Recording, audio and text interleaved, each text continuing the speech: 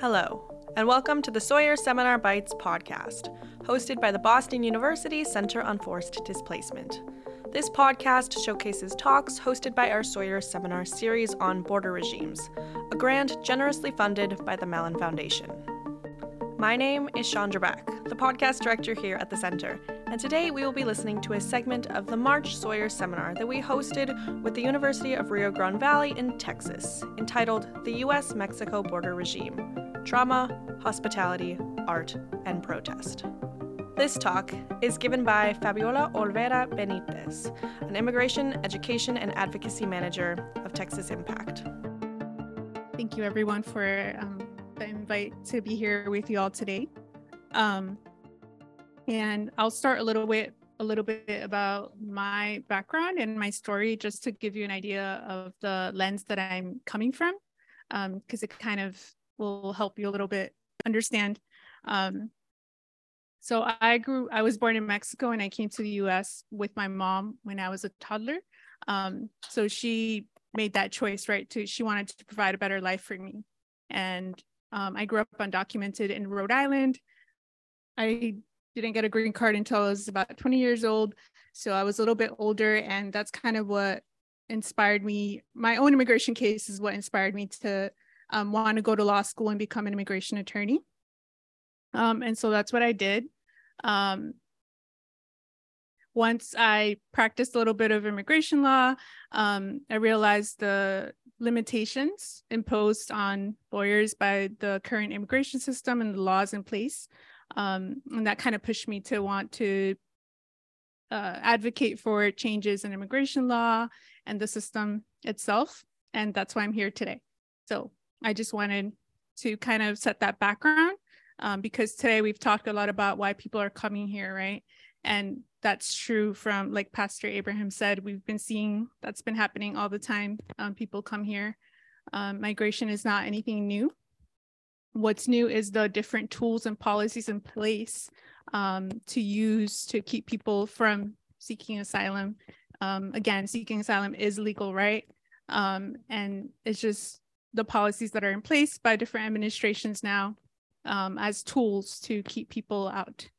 And so what led me to Texas Impact was the advocacy aspect of it. I think a lot of work needs to be done in kind of hearing from narratives that will change public policy.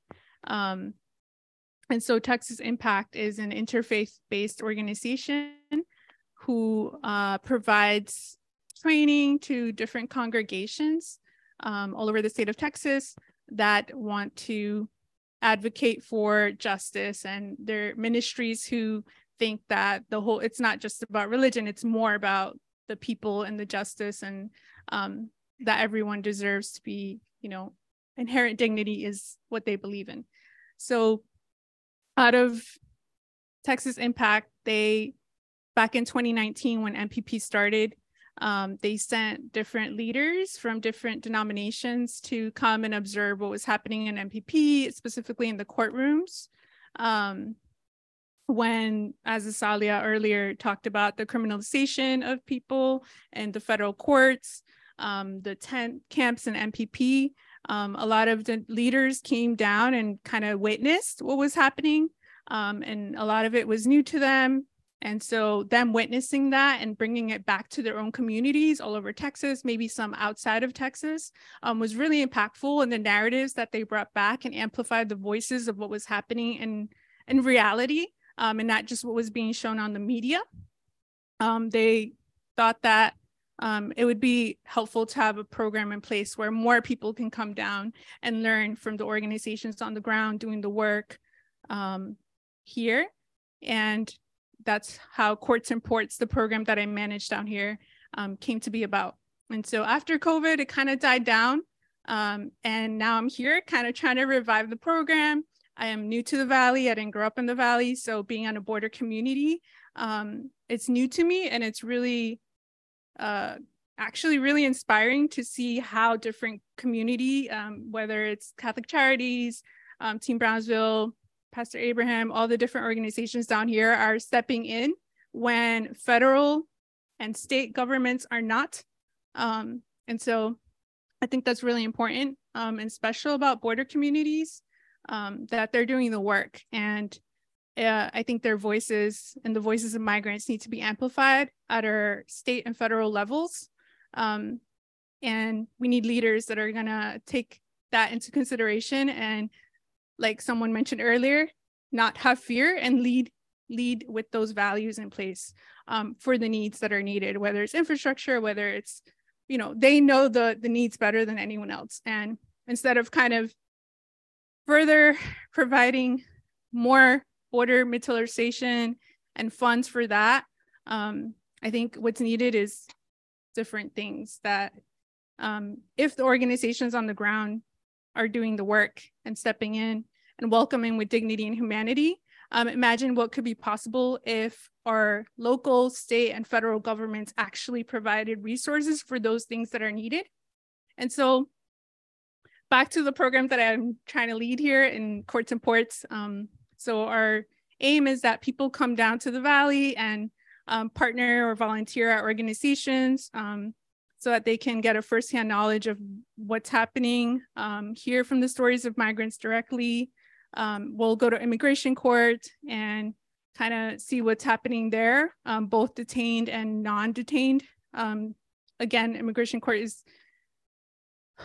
laws are complex, and I think that's the gatekeeping of law is real and true.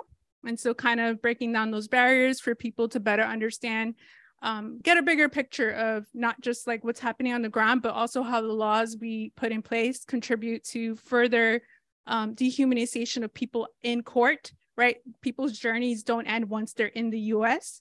It kind of continues, and you all as social workers or future social workers will definitely see that. Immigration courts aren't like trauma friendly at all, right? People have to come again and explain their trauma all over again in front of judges, their opposing counsel, ICE attorneys, right? Their own attorneys. So it's very traumatic experience. And just thinking about, people coming down and learning in courtrooms what's happening. And the hope is that they'll go back to their own communities and become those advocates to dispel the false narratives that we see a lot in the media, and kind of amplify the voices of migrants and the organizations down here that are doing the work. And hopefully it can be, in their own group of friends. Have heard from people say, well, I come from a group of friends that believes XYZ, but I don't think like that. I'm different. And I would like, how better can I what kind of facts can I give them about these things? And so that's our hope with our program, that they'll go back, not just from Texas, but I think we've had groups in the past that are from other states like Chicago, Ohio, and like someone said, like Andrea said, kind of starting in their own communities as well, realizing that migrants don't just stay here, they are all over the US, and they're going to be part of their communities. So those are like our hopes, that people that come here and learn and witness will do the work and go back to their own communities, amplify the voices of the Valley and other border communities, and hopefully advocate for better policies. So that's mainly the work that I'm here to do. And you can't go back home and not do anything about it, or not talk about the narratives and things you've seen here, right? We all have that in our responsibility, because we all have been here and seen the realities of it. So now it's on us. Like, I'm turning it back on you all to continue doing the work. This is like the start. I know you all are in school and that's super exciting, but the work continues. It's not just like you graduate and you're done, right? It's always going to be continuing. So yeah, kind of flipping that switch on you all. Thank you. For more information on the Sawyer Seminar series on border regimes and for upcoming events, go check out the Sawyer Seminar website, linked in the description. This Sawyer Seminar series is made possible with funding support from the Mellon Foundation. This podcast is produced by Boston University's Center on Forced Displacement in collaboration with all members of the team.